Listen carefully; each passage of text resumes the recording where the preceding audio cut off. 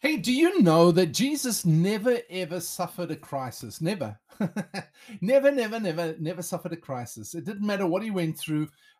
He was prepared for anything that he would face as a leader. Um, it didn't matter, even when everybody left in John chapter 6, he tells his disciples, he tells his team, he says, "Hey, do you guys also want to leave?" It wasn't a crisis to him when he said, "When you all leave, I know my Father is with me. He'll never abandon me." He knew that. He was absolutely secure in that fact. He never suffered a crisis when he didn't when Peter had sort of compromised on the whole tax issue. No crisis. Go catch a fish. There's money for the taxes. When the crowd is sitting without food, no crisis. Is just um, he can take something that's small and turn it into something that's more than enough for a crowd, to feed the crowd. It never was a crisis. No demon was a crisis. No sickness was a crisis. No situation was ever a crisis because Jesus was in the kingdom of God. He understood that. You must remember that when Jesus appeared on the earth, well, not when he appeared, but when he starts um, revealing himself, his message, his mission statement, his first message is repent, for the kingdom of heaven is at hand. Repent is not a religious word. Repent was a very common word, but it means to change your thinking. Metanoia. Meta means change. Noia is thinking. It wasn't an emotional thing that you had to go through. It wasn't an emotional ritual. It wasn't, fall down, roll around, cry, weep, shout, scream. Jesus defined that whole approach, and he said, you've got to change your thinking, your paradigm, your mindset, the way you perceive things, because the kingdom of heaven is at hand.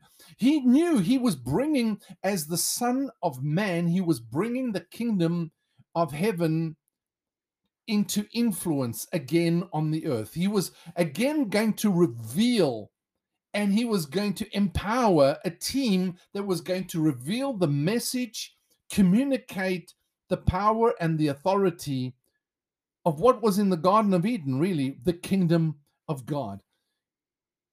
And so he never suffered that crisis. And hey, you know what? What we've got to think about is the simple fact that we too are not subject to the crises of this cosmos, of this world, of this system. That's what cosmos is. Cosmos is not the earth. Cosmos, or the world, is the systems of the world and its influence, which gives cultures their influence. And so the prince of the power of the air rules over that. But when you become a kingdom citizen, you are in fact empowered over that. You have dominion and authority by the power of the Holy Spirit that dwells in you. You have authority over that. That's what Jesus revealed. He revealed himself as somebody that wasn't subject to the world system, and nor are you. That's why Jesus, and I mentioned that in yesterday's episode, is that Jesus said, "Take no thought, saying, what are we going to eat? What are we going to drink? What are we going to wear?" Because after these things do the heathen or the Gentiles or the pagans look or seek or search for or scrounge after. Why? Because that's the system. We're not part of that system. You've got to get this in your mind, as you're not part of the system, but yet you're in the system. In fact, Jesus sends you into the system. Excuse me. He calls you out of the system to send you back into the system. The reason he sends you back into the system, because he sends you back to, in fact, influence the system. But if you're living subject to the crises of the world, if you're living according to the system, subject to the system of the world, then you cannot influence it. It's influencing you. We've got to be above that. We've got to be above that system by being an influence to that system and in that system. This is not about being compromising. This is about not being in a monastery mentality.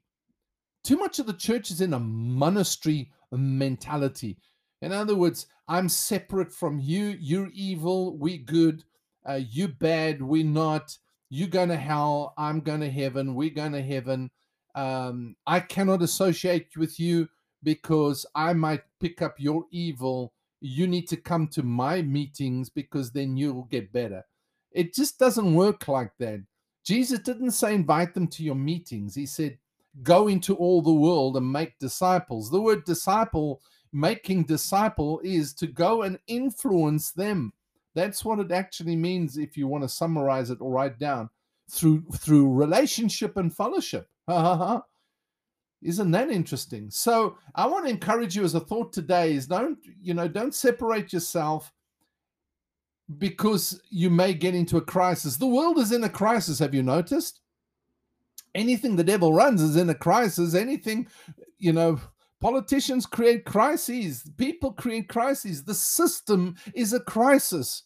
But yet we are not subject to the crisis, just like Jesus. We are citizens of heaven, of the kingdom of heaven, not just heaven, of the kingdom of heaven. We have the kingdom of God within us. We are in the kingdom of God. We're bringing the kingdom of God to where we're going. Jesus said to his disciples, he said, I give you power and authority over all the power of the enemy. Go preach, saying the kingdom of heaven is at hand. Heal the sick, raise the dead, cleanse the lepers. In other words, now you've got to bring deliverance. You've got to bring solutions to people's crisis in the world because you're bringing the kingdom of God to them. Hallelujah. Isn't that exciting? You don't have to suffer a crisis because you too are in the kingdom of God. And it's not just about you. You can bring solutions. Jesus brought solutions to people's crises. And so can you, because you are also that kind of man. You're also now a new creature in Christ. So you can bring solutions to people's crises in the system. Go to the system and go and influence their lives. Don't condemn it. Don't judge it. Go into it and influence it. Be the solution that they need because you are a kingdom citizen. All right, so that's my thought for today. Thank you for being with me. Hey, have a super day. Until next time, this is Sean saying, God bless you.